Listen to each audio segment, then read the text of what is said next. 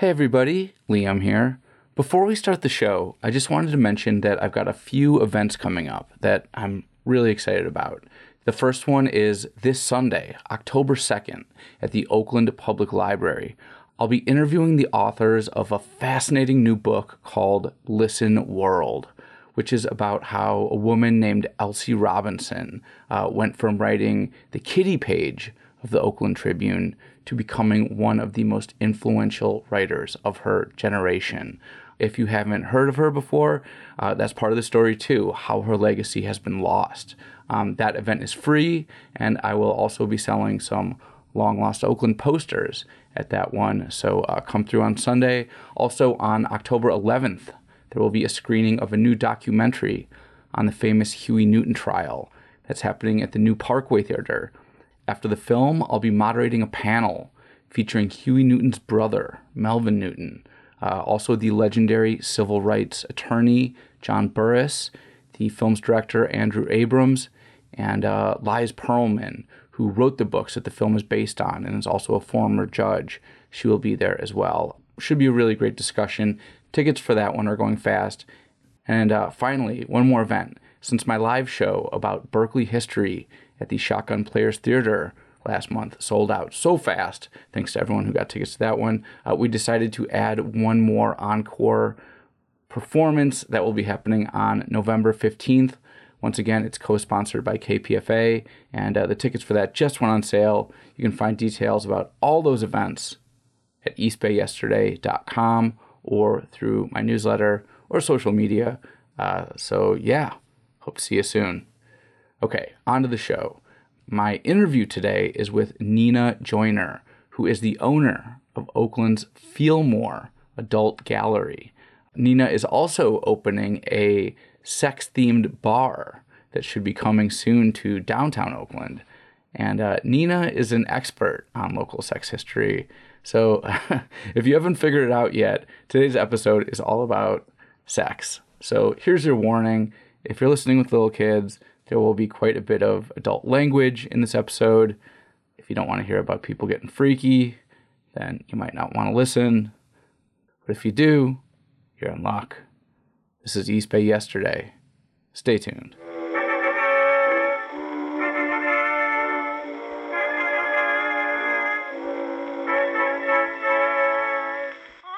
You're listening to East Bay Yesterday. This show is about history, but it's not stuck in the past. Let's begin. All right, so we are rolling, and how about, can we just start by having you introduce yourself and tell me a little bit about, where you came from, how long you've been in the Bay, a little bit of background. All right. We're doing this interview in the basement because it's super hot, cracking a Modelo, end of a long day. All right, let's get into it. Hey, what's going on? This is Nina Joyner. I live in Oakland right now. Forever. I'll say forever. But born and raised in Vegas. Las Vegas, Nevada, which is the state of Nevada is where prostitution was legal. But I can remember as a kid actually being outside, being on the buses, and seeing the women actually riding the buses up north, which was to the what was called the test site, Nevada test site. So they would actually, the men would be up there for the week or the days, and women would go up there in service because those counties is where the test site was located. Wait, what were they testing? Nuclear. Wow. Yeah. So it was, you were seeing the sex workers going up to basically make money off the guys that were working on the nuclear tests. Mm-hmm. Wow. Yeah, brothels were, as a kid, it's Nevada. I mean, sex was normalized a bit there, but it was normalized as a commerce. It wasn't normalized for me like around my household. Talking about. I don't think anyone was really talking about safe sex then, especially in the Black community. And when was this that you were kind of growing up that you're talking about? So this is around the 80s. Okay. Yeah. So a kid, I grew up from the 70s. I'm a 70s baby. Okay. 74, and grew up around the 80s. Started to see that in the 90s. I kind of left and came to Oakland. So do you think growing up in Vegas had a big influence on why you ended up becoming a sex shop owner in your adult life? Yeah, I think it did. One of the neighborhoods I lived in was called Winslow Park. And in this one black neighborhood, you could see the whole city. You could see all of the lights. And just to imagine what was going on down there, like Showgirls and, the Rat Pack and Jerry Lewis, those guys were just all around. Sinatra. This is how I grew up. And so I can remember once seeing a billboard downtown that had AVN on there, which is Adult Video Network. And I was like, oh, what's that? It was part of the CES show. Well, CES was Computer Expo, right? Yeah. Consumer electronics. Consumer electronics. Yeah. So consumer electronics. And I didn't know what the heck that was as a kid. And so later on in life, I found out it was a porn convention. And I started going to the porn conventions. Oh, okay. Yeah. So that's how that was your first sort of taste of the sex industry, going to the porn conventions. Yeah. Gotcha.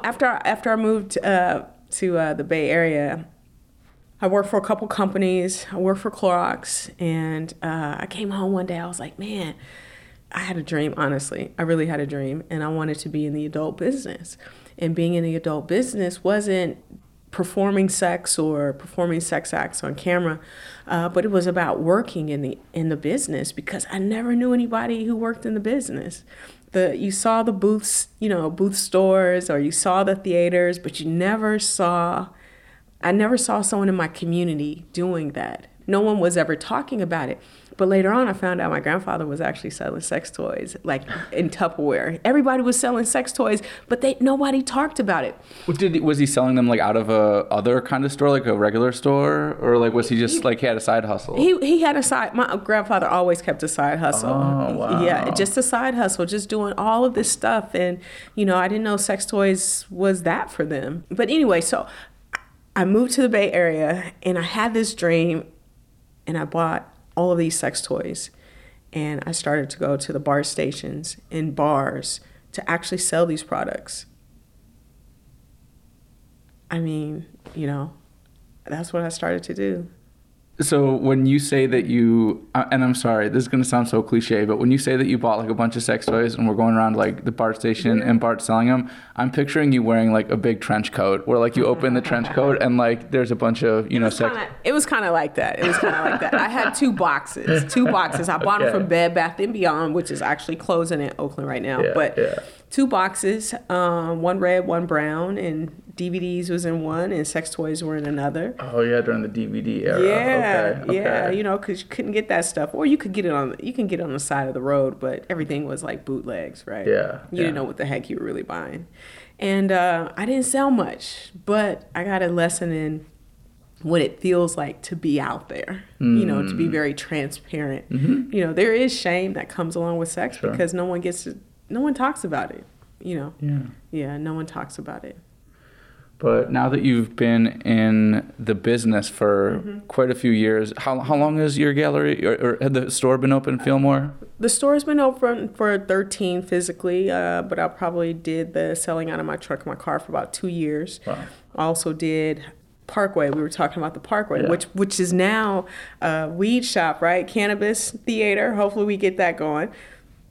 That was actually where I hosted my first porn film. Wow. Yeah. So I want to get back to the whole evolution of Fillmore and sort of how you grew the business and all that. But I want to talk a little bit about a little Oakland history too. Okay. So my understanding is that you were involved with was it the Landmarks Commission? Can you explain like what that is and how you got into that? Well, I used to work for Clorox, and Clorox is situated at 12th and Broadway.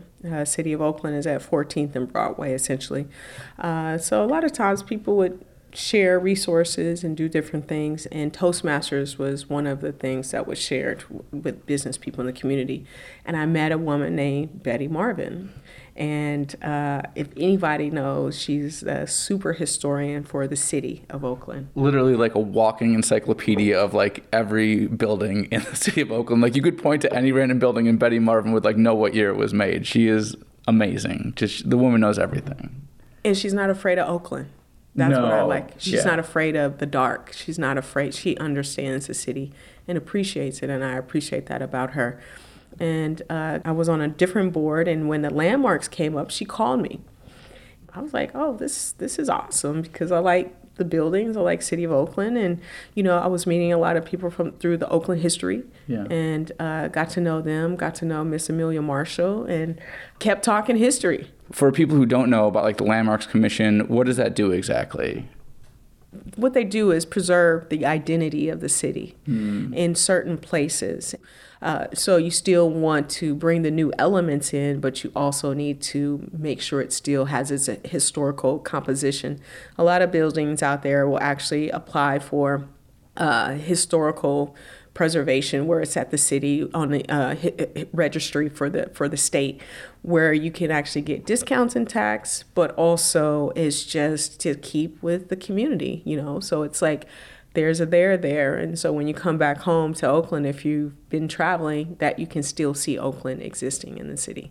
Yeah, it's really interesting how Oakland is sort of trying to find that balance of welcoming new development with maintaining some of the visual character of some of the older buildings. Like I used to live really close to Auto Row, just north of downtown, and a lot of those new buildings that came in, they did this sort of interesting thing where they kept like sort of the facade of the building, and they kind of hollowed out everything else, and they put a big new tall building behind it. But when you're walking along the sidewalk, at least there's still some of that, like a nod to the past.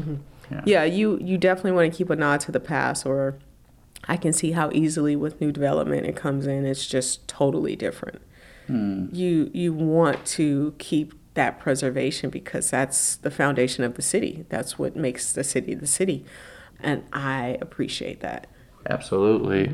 And so I don't really know too much about your research, but I've been told through mutual friends that through your work, through your research with the Landmarks Commission, you kind of started specializing in like the sex history of Oakland. So can you tell me a little bit about that? Like, what did you discover when you were digging into that? Well, the sex history is something that I really appreciate, but just to take a step back farther, before I started on the Landmarks Board, I had a house in District 4, where I'm actually running for city council now, but I had a house in District 4. The back unit wasn't permitted, but I went to the city to learn how to read the old maps, the Sanborn maps. Hey everybody, sorry to interrupt. Just want to jump in real quick with a definition of Sanborn maps. These were extremely detailed maps created by the Sanborn Company for the purpose of assessing various liabilities, specifically for fire insurance. The first time I saw these maps was in Betty Marvin's office, and they're bound together in these huge leather books. Some of them are over 100 years old. They're basically like looking at an old school version of Google Street View, because the maps note things like what each building was used for, distances between buildings. If there was like an outhouse, they'd note that. And sometimes even the locations of gas and water lines. They're really detailed, and if you ever want to see them in person, you can find them in the map room, surprise, surprise, at the Oakland Library. Anyway, Nina was able to use an old map to deal with their permitting problem by showing that a back unit had historically existed on the property. So they just had to bring it up to code. Nina also found something else very interesting when they were learning to read those old Sanborn maps. Sanborn maps actually show in the city of Oakland, like some of the homes are actually brothels. So you have female boarding homes. Yeah, okay. The FB. Have you ever heard of those? So I've heard of this because, like it was a sort of a code, right? Like it wouldn't just say brothel. No. It would say female boarding house. And there's the initials. And that's sort of like telling you what's there for the people who understand how to read that code. Yes, it was also, as Miss Betty said, it was basically to allow people to vote. So it was a way to record who was in the house as well. Oh, yes. Interesting. Yeah, Sanborn maps were, different utilities, multiple utilities, and that was really one of them. And some of what was happening around prostitution was happening more in the white homes because the soldiers, the men went away for war. So the women had to fend for themselves. And to do that, Sure. they had to use their bodies to make sure that they survived, especially widows. Yeah. Yeah. Yeah. So, did you get any sense of how many female boarding houses there were, or like were you sort of doing a count up, or? Well, no, you don't. It's kind of hard to do a count up. You'll get a couple, but you'll see most of the FBs in the Willow area in Prescott. Okay. So where the U.S. Post Office is right now. That makes sense because that's pretty close to the Army base, and I've talked to people who used to work at that Army base, and they're like, yeah, there was always people coming from the Army base, looking for like sex in West Oakland. So absolutely, absolutely, and so that area was where some of the original brothels were in West Oakland. So when you were doing your research, we were talking a little bit before the interview about how one of the people that you interviewed was someone who worked for the health department. Can you tell me about that story? So his name was Jack Schroeder, and he was the first public health contact tracer.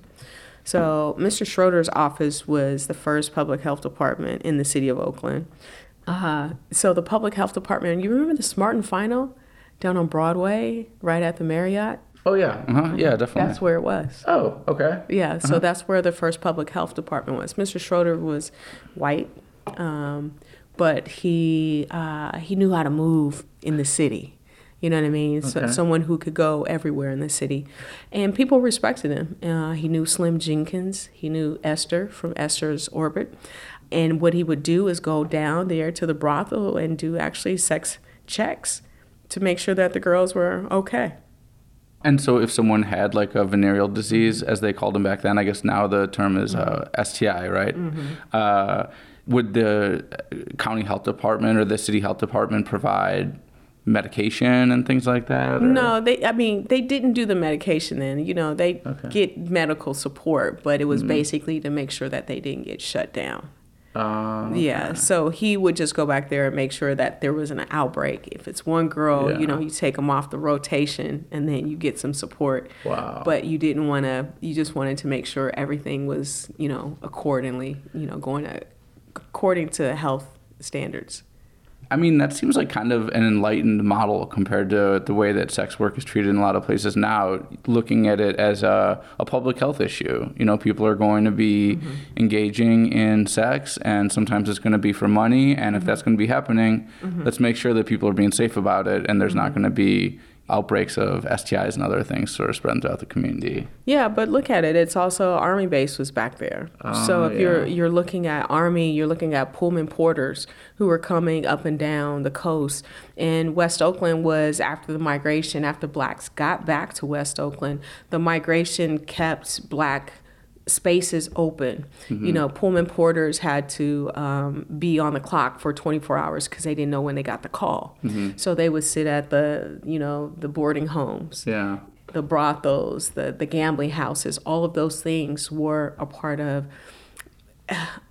you could call West Oakland like the red light district, that supported that longshoreman, that industrialized position. And people just loved it. It created this culture for everyone in West Oakland. You get food, you go on Esther's, you can get a meal, you can get, brothel sex, and then you can go on home.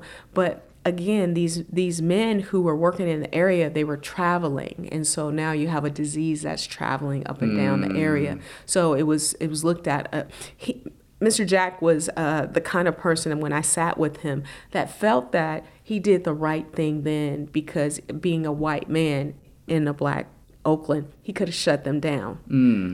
Anything could have happened, extortion. So yes, he was doing his job because he thought that was the best thing to do. Yeah. But I can also see how using health to shut down people could be a part of, stopping commerce as well. Sure. Yeah, definitely. And so 7th Street was famously a strip for sex work for many years.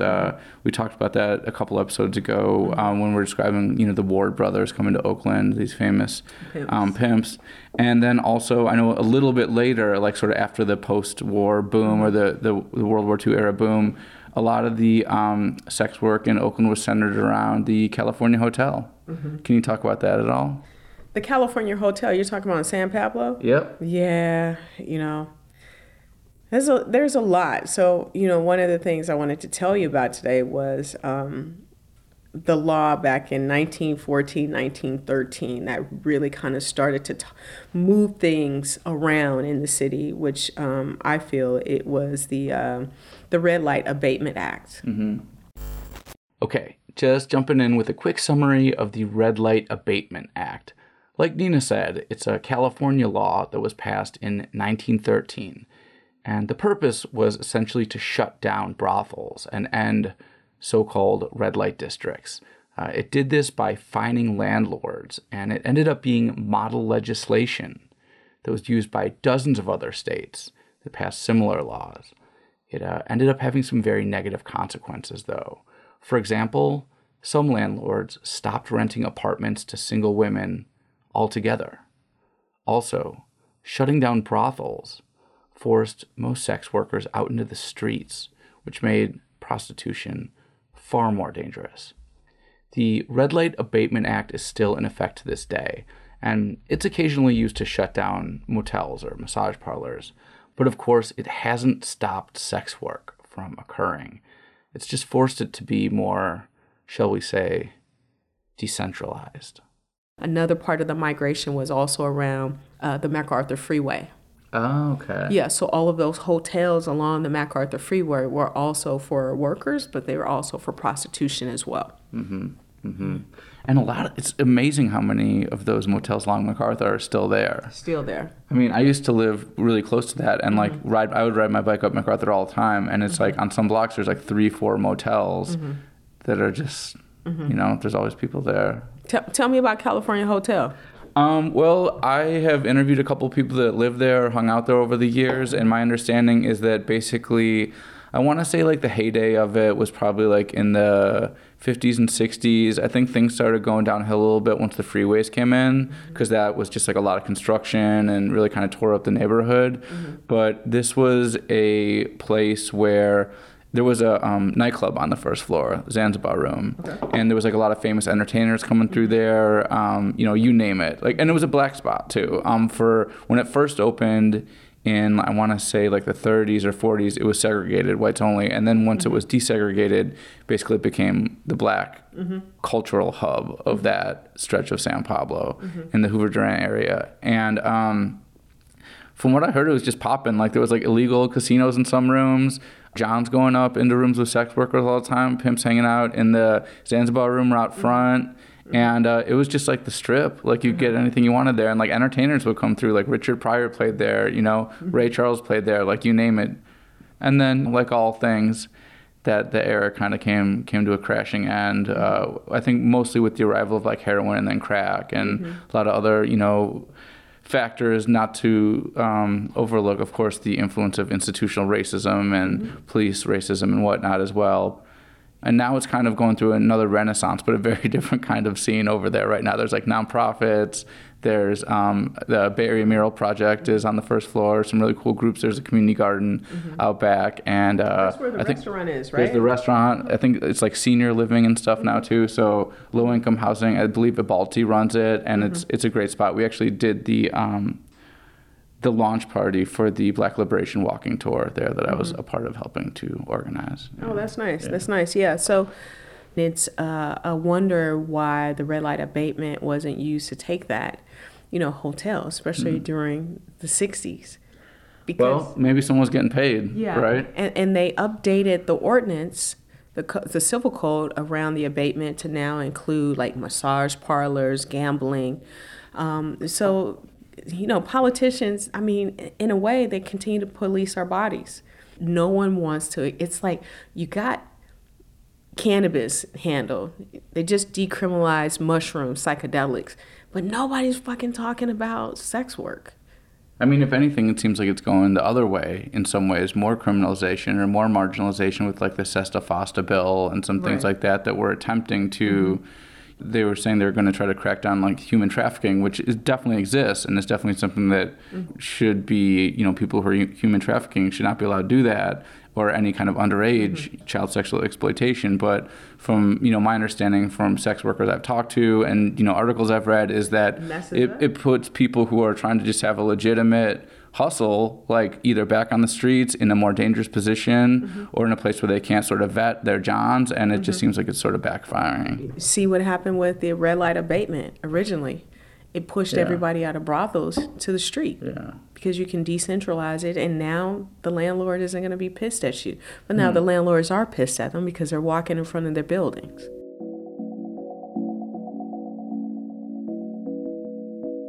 In a lot of ways, looking back at Oakland history, especially like in the mid 20th century, Oakland was kind of trying to define itself as very different from San Francisco. They saw San Francisco as sort of like this city of vice and sort of wild behavior and craziness and nightlife, and they wanted Oakland to be like sort of a bedroom community. There's a lot of churches, a lot of people trying to come here and raise their families, and so I could see how that sort of moral imperative of those sort of that kind of middle class mindset would want to push out anything that might sort of challenge those those values.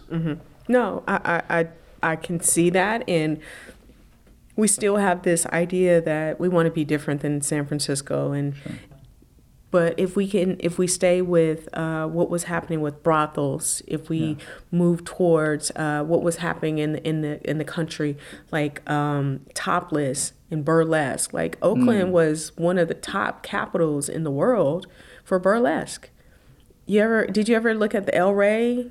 I've seen some photos and stories about the El Rey on the Oakland Wiki, because I know the famous dancer Tempest Storm used to come there regularly and dance. Man, she had some, she was good. She was really, really good. I saw someone who was selling the memorabilia from everything El Rey with Tempest on there. It was beautiful. You know, with all of the things that we were doing here around burlesque, it was like, why did it die?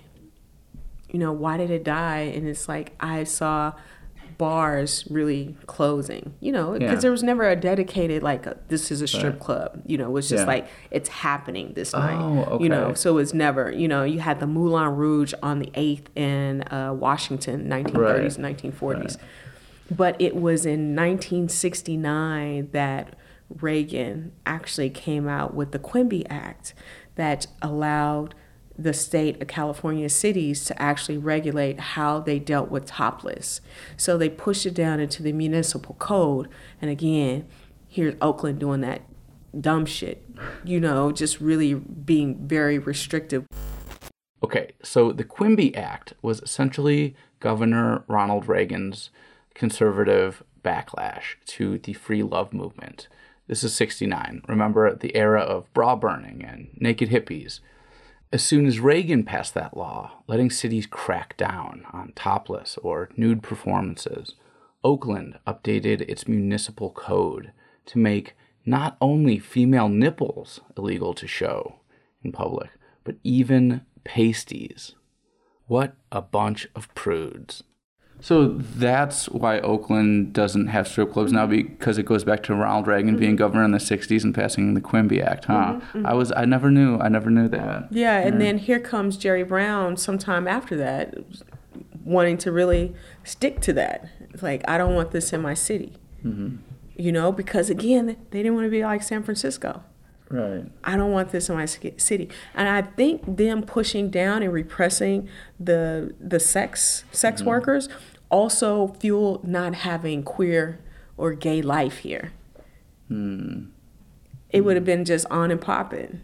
Well, I mean, but there was queer and, you know, there was lesbian bars in the 70s and 80s. And, it was never on par with, the Castro District or anything like that. But it was, I think, more underground here, or more sort of based in smaller spaces, less visible, right? Yeah, Jeffrey's Inner Circle right now in downtown Oakland is called Jeffrey's Inner Circle. I forgot the name. He has the photos, but they used to do blackface there, and it was a strip club.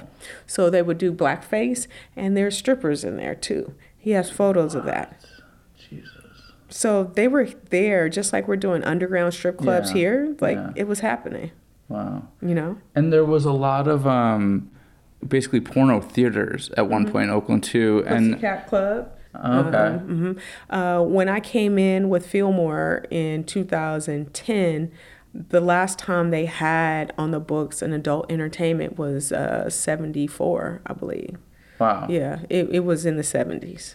Wow. And I know that there was like this trajectory where, back in the sort of pre-TV era, there used to be tons of theaters because that was like, if you wanted to see even the news, you had to go to like a movie theater to see like the newsreel or whatever. And then once everyone got TVs, those theaters were sort of scrambling to find a new business model. And a lot of the theaters that used to be showing, regular mainstream movies transitioned to adult content. Like there was a theater called like the T&D, and I forget what the T&D originally stood for. It was like someone's name, but then they changed, like everyone started calling it the Tough and Dirty. Where was it? God, where was it? Hold on. I'll look it up real quick. Yeah. Okay, look it up. All right, so I had to pause for a second to look that up, but the T&D Theater was a large movie theater downtown, open from 1916 until 1976. It was at 419 11th Street. And people started calling it the Tough and Dirty in its later years because of the films it showed. So here you can see how massive this place was. That's nice. Yeah. That's beautiful. Isn't that beautiful? Look at that. That's beautiful. My store where it used to be Old Fredericks of Hollywood. What was that? Is that like a lingerie shop? Okay, gotcha. Lingerie. Okay, gotcha. Yeah, definitely. Yeah, and so much is out there, but they crushed it. You can't find anything. You can't find anything in archives. I would go to Oakland History Room. I'm surprised to find a lot of this stuff, but it's so disjointed. You talk about the queer bars. What Bella's. Yeah. Cables. I got shot at outside Cables Reef. Over where the Legionnaires is now. Oh, where was Bella's again? Right on the next corner. Same corner. Or same block, yeah. Where rock, paper, scissors was. It's right at the corner. Yeah, so Bella's. There's another one. Everything was just killed here in Oakland. You think about the body. You think about queer life. And it was all around... with the body, it was definitely around ordinances. Queer life, it was around ordinances, access to capital. What I know about getting in business, into the sex business, access to capital was just not there. Historically, access to capital, say for these things like the theaters, came from the mob, came from the third rail lending system. No one actually had the money, but you knew the idea was going to work, and you needed someone to help you with that. So the banks weren't loaning to you.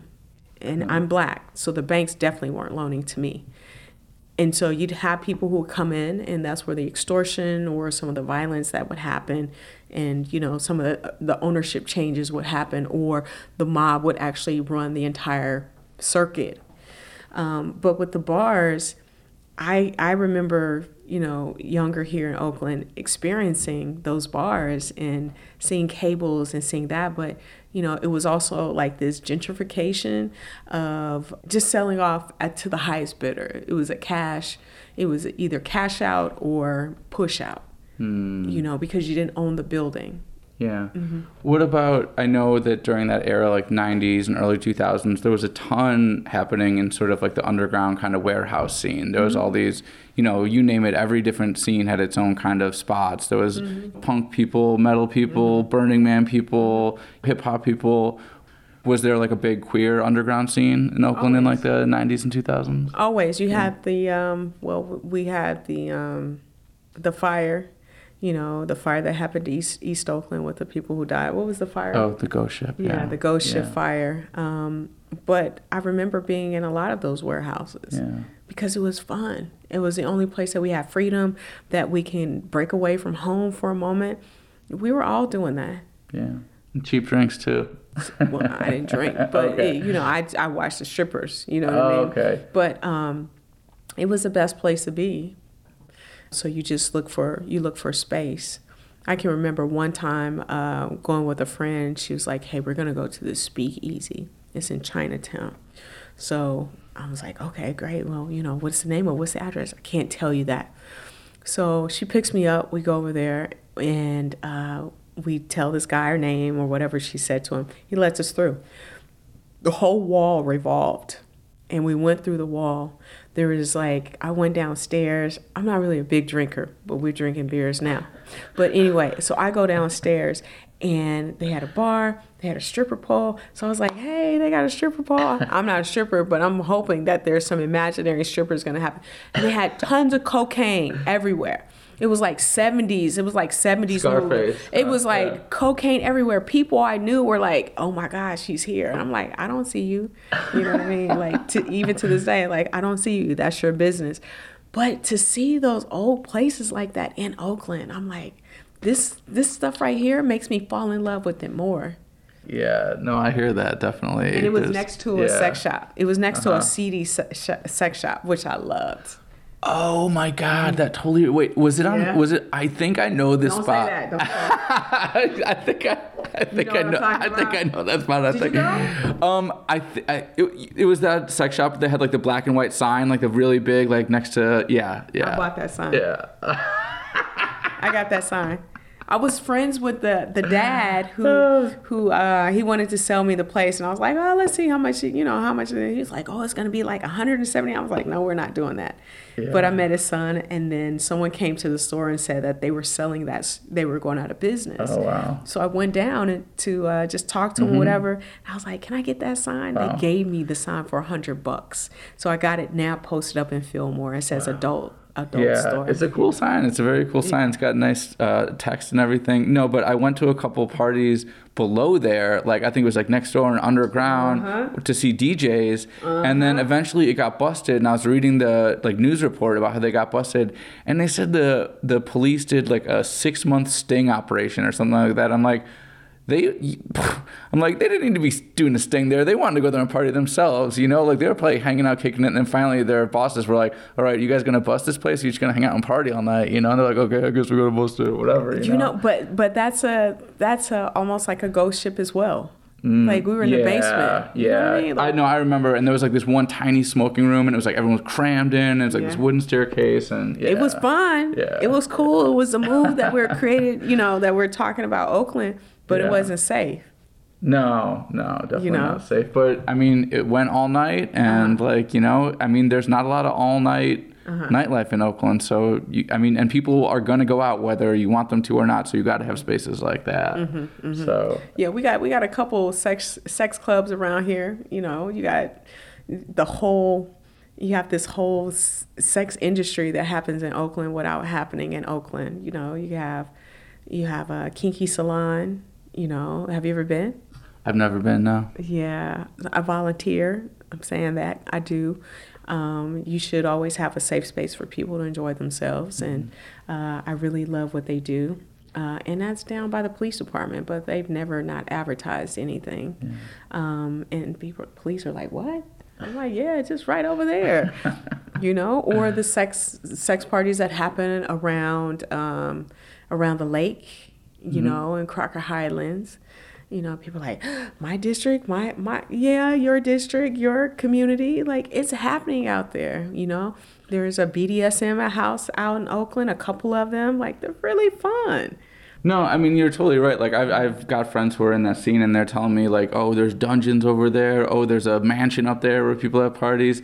And like you said before, I can understand why researching the history of that could be so hard, because none of this stuff is advertised. It's all kind of behind closed doors, word of mouth, and no one is like documenting it. Like that would kind of be a little bit of a vibe killer if someone's there with like a notepad or a camera. It's all supposed to be kind of off the book. So that it makes sense why there's so little sort of, why like writing a book or making a documentary about Oakland sex history would be so difficult. Yeah, and so as Miss Amelia was telling you, I was looking to make a book about prostitution or sex work, and the company was like, well, we don't want to get too risque. If you just do it about comprehensive red light gambling and stuff like that, then we can really look at it. Yeah. But if it was just going to center on prostitution and sex work, they just didn't want that. They wanted it more broad.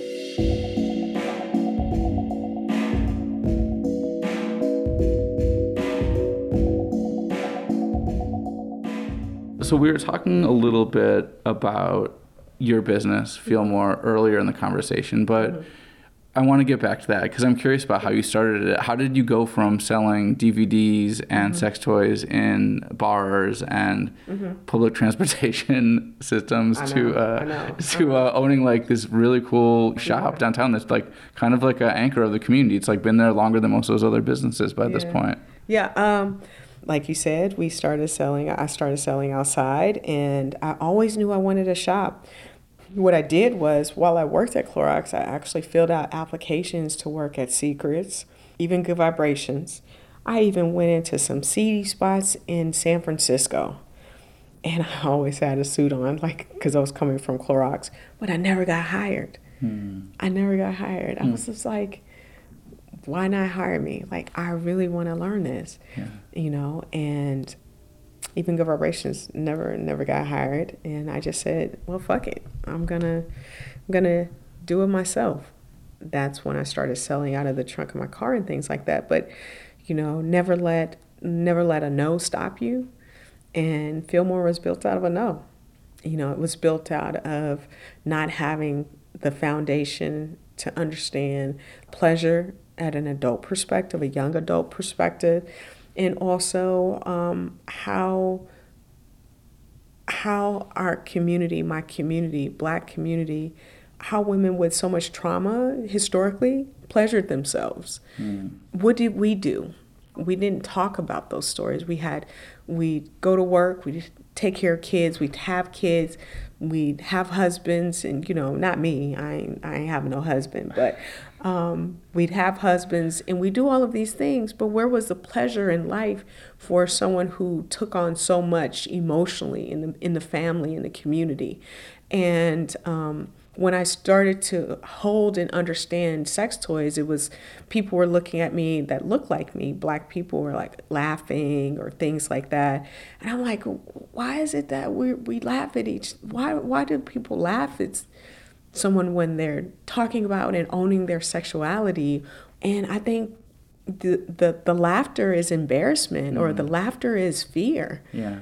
And so if you talk about sex toys, people would think you're into sex toys, or they would know your private business, versus just sharing, you know, in general conversation about how things change perspectives for women or for men.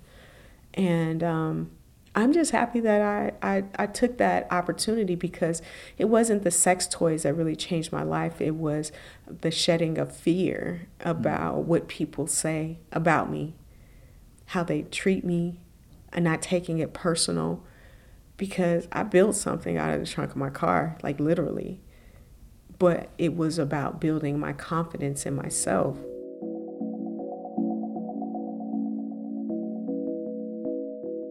So one thing I was wondering about is, because you're in the store all the time talking to people about their sex lives, you know, so I do this local history podcast, and every time I'm out, people like want to talk to me about local history. They're like, hey, Liam, I listened to your show. I got this story idea. Check this out. And they'll tell me some great, you know, this old guy on my block, this thing that he did, whatever. Yeah, they want to talk to me about everything. I was wondering, so with you, like, is there some stories that have stood out in your mind of like people sharing their kind of sexual history with you that you can repeat without naming any names or anything like that? Right. I do have AA culture behind me. Right. We got to respect the privacy, of course. Absolutely.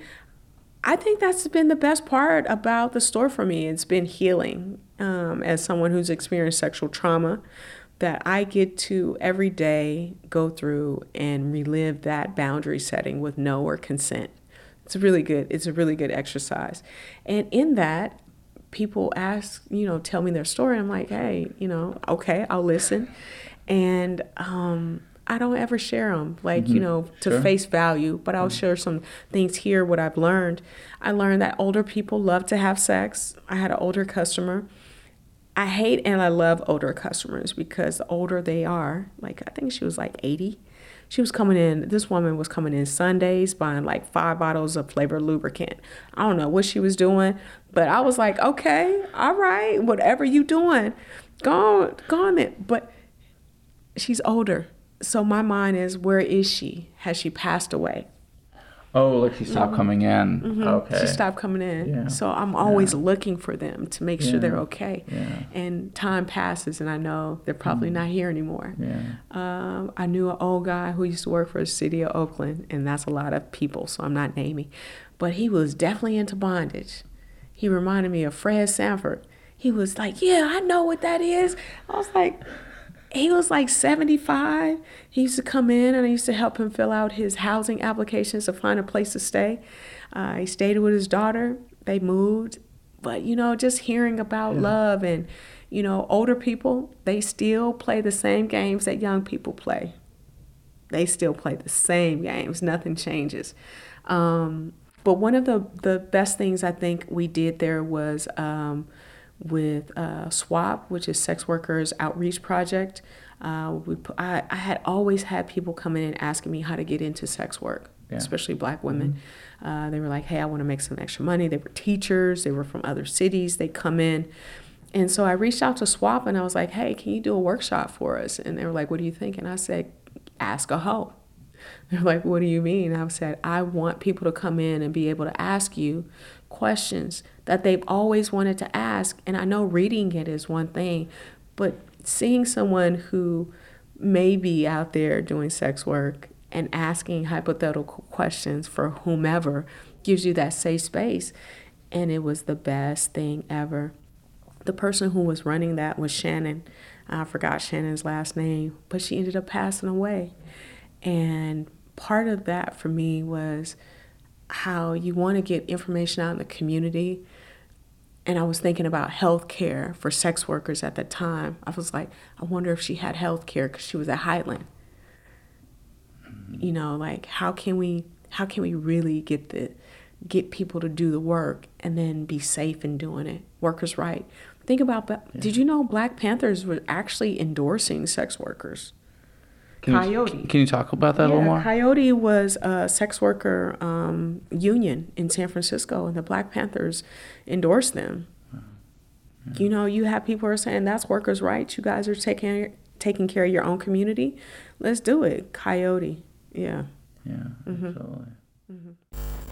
In case you're wondering, Coyote stood for Call Off Your Old Tired Ethics. They were a sex workers' rights group started by Margot St. James, and their big yearly fundraiser was called the Hookers Ball. When I was fact-checking this episode, I mentioned to Nina that I was having trouble finding anything about connections between the Black Panthers and Coyote, and they got back to me instantly with a pretty awesome response. See, when I sent that email, Nina was on the phone with Elaine Brown, who was the only woman to ever be the head of the Black Panther Party. And when Elaine was asked about the Panthers Coyote link, she said, quote, not only did we support them, we went to their parties. So I know Fillmore's been around, or at least had the shop for like about 13 years now. My sort of like understanding or recollection is there used to be like a lot more sex shops in Oakland, sort of like pre-internet era. You know, it was kind of like more of a thing. What were some of the other sex shops that existed before Fillmore that, you know, might be worth mentioning since we're talking about Oakland sex history here? Right. We had Secrets, Broadway, which was in Jack London Square. And that one actually was the one that serviced the sea merchants the most. So when they got off the ship, they went to that store. The other one was on 27th and Telegraph, right there by the new Parkway, right across from the Korean Market. So that used to be there.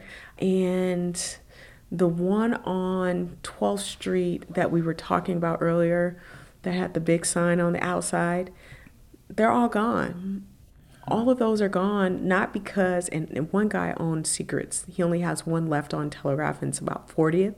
And David is his name, and I think he owned the real estate. But here's the thing. Those stores didn't close because the customers weren't there. They closed because the development made better sense. Well, I would imagine, too, it was partially because they were probably making a lot of money from like DVDs and tapes and things like that. And once people just started getting their porn off the internet, that probably cut into the business model, too, right? No, those places were booths. Oh, Yeah, okay. yeah. I mean, you had all of that stuff, and people, and I'm telling you, people would still find me in the yellow pages or white pages. You still put ads in the paper because there are people who are old school who won't use the internet. Yeah, and they still use those mediums. But those stores actually had booths in them, and booths are where you would go in to actually watch the movie, you pay for your token, Sure. so they're changing it for cash, and they are more cash businesses.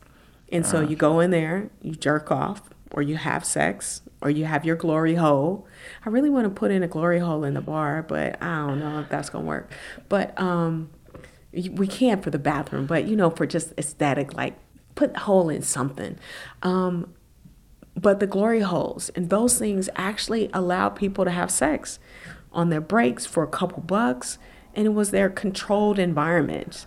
Okay, I actually got an idea how you can do the glory hole in the bar because I was actually at a wedding a couple months ago where they had a drink glory hole. Oh. And so what it was there was it looked like a bush or like a hedge, but it was like fake plants, and there was a bell hanging off this one part of the bush, and if you walked over and rang the bell, all of a sudden a hand with a glass of champagne popped that through is the so glory cute. hole in the bush, and you could just grab the drink and walk around because it was like an open bar because it was a wedding. And then if you wanted to give the drink back for a refill, you just ring the bell again and give it back. And so I mean that drink glory hole was getting a lot of action that day. God, that is so cute. You got to think about it in a different way. Yeah. So Yeah. dirty minds out there, don't think that. Maybe you could pass a token through and get a glass of champagne or I something. know, huh? Make people like, oh my God, I got to do this. Probably give them a token for the bathroom. That's what I'll do. But yeah, so the booths are really cool. When I was going to buy that sex shop, it had the booths, and I always wanted one. But what the city of Oakland did for Fillmore, they made sure to say no booths on there. One, I just never wanted to clean up semen. You know what I mean? Like, I think that's a hard job. Yeah, I don't know. A lot of semen. Can you imagine somebody not coming to work and I have to clean that mess up? Like, you got to have a cleaner and everything. I don't know. But, the booth culture has gone down, especially since COVID, because people are like calling around like, who's doing the booths, and no one's doing them as much anymore. But that was a large cash revenue, large cash generation for the stores. And that's why you see a lot of the old school stores still have the booths. Yeah, no, that makes sense. I mean, though, I think so I did a interview a couple months ago with a local musician, writer, artist, Brontes Purnell, and he did a memoir about cruising in the Bay Area, like mostly kind of like I would say in the early 2000s, maybe like 10 to 20 years ago. And he was saying that especially since like the apps came, like Grindr and Tinder and all that, like the cruising scene's really kind of shriveled up and is not as prevalent as it used to be, and so it makes sense that that would affect like the booth business too, because now people can just hop on their phone and they don't have to go down to the sex shop and see who's popping by that night. Yeah, but remember when I just said the yellow pages or the white pages? Yeah. Like the booth culture is still like the yellow pages or the white pages, but even if people are in the store, they're still swiping. So if you think about Grindr, it's like who's close to you. If you're in the store hanging out and all of a sudden you're in your Grindr app, you're really cruising the store, and all you have to do is go into the back. So it's providing that space around the privacy. But then that red light abatement doesn't even apply to spaces like that because you can't see behind there. They're supposed to be in there by themselves, and you're not policing that. Yeah.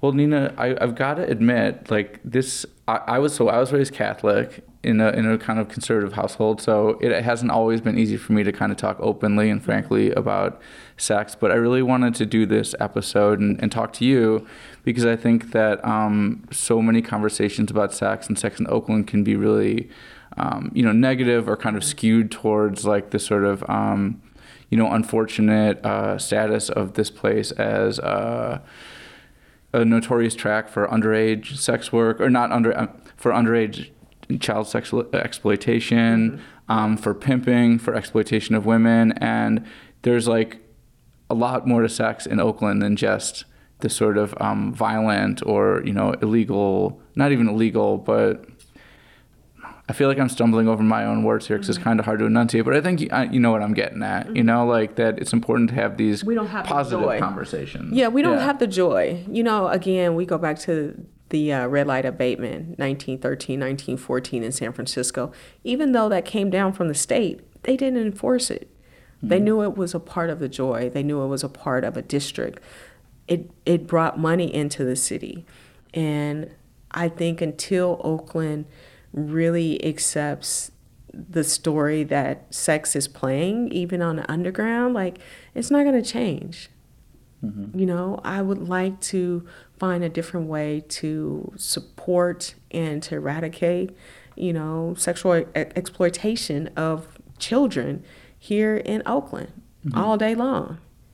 I would love to see sex work legalized here in Oakland, you know, or not criminalized, to be able to walk out and see it, but in certain areas that don't compete with communities that are wanting to, you know, raise their children or so on, you know. Yeah, you know, now that we're talking about this, it is kind of crazy because I know that, there, you know, I've heard about all these underground sex clubs in Oakland. Those could be raising revenue for the city if they were legalized. Like, more people would know about them. They'd be, I mean, maybe some people running underground sex club don't want to get taxed and regulated. I totally get that part. But, like, there could be, you know, above ground legalized sex clubs. And, like, that could be some people's scene, you know, easy to plug into. All I know is they are not inviting me. Look here. Look, if you are out there, all I'm saying is I know I'm running for office, but at the same time, I have to do research, right? There you go. Yeah. And, I mean, there's that old, you know, expression about how politicians got to press the flesh, right? I've been pressing the flesh for a long time, but I just want to see what people really need. Things are being more structured around here, but we also need to leave space for people to make a living. And, you know, when people talk to me about sex work, I'm like, I'm sorry, I grew up in Nevada. Like, it was always legal where I'm from. Not in my county, but it was legal. I saw it. It wasn't talked about the way it's talked about in some other cities. And if we're looking at other cities, if the council or the city is looking at other cities for how our laws are justified and changed, we have to really look at how they're doing business as well. Soon, Oakland should be decriminalizing mushrooms and psychedelics, right? So then we can go over to the church. Yep. Right? We can go to church. Yep. Zydor. Yeah, you can go to church and really get your mushrooms without fear. Hallelujah. Yeah, hallelujah. You going to church? Let's go to church Sunday. You want to go to church? Let's go to church. But, you know, microdosing is a thing. And so cannabis was a thing. Oakland, you know, we had a lot of the first raids around cannabis in Oakland, and then other places started to legalize it. Then Oakland got legalized. Okay, but sex work in San Francisco, they got so many strip clubs that create a nightlife in a red light district where people aren't saying it's a bad thing. Why isn't Oakland able to do that? Yeah, I mean, there should be a spot for it, right? Yeah, it should be a spot for it, but now we're up against housing. You know, so even the justification of, like, can you put it there? Should you put it there? Is more of a dialogue than, hey, let's open this right now. Yeah. Well, a lot of interesting questions. We'll see what the future holds. I'm glad to have learned a little bit about Oakland's sex history from you. Nina, thank you so much for coming on the show today. I really appreciate it. Having you down in the basement here. Thanks for the beer. All right. That'll do it.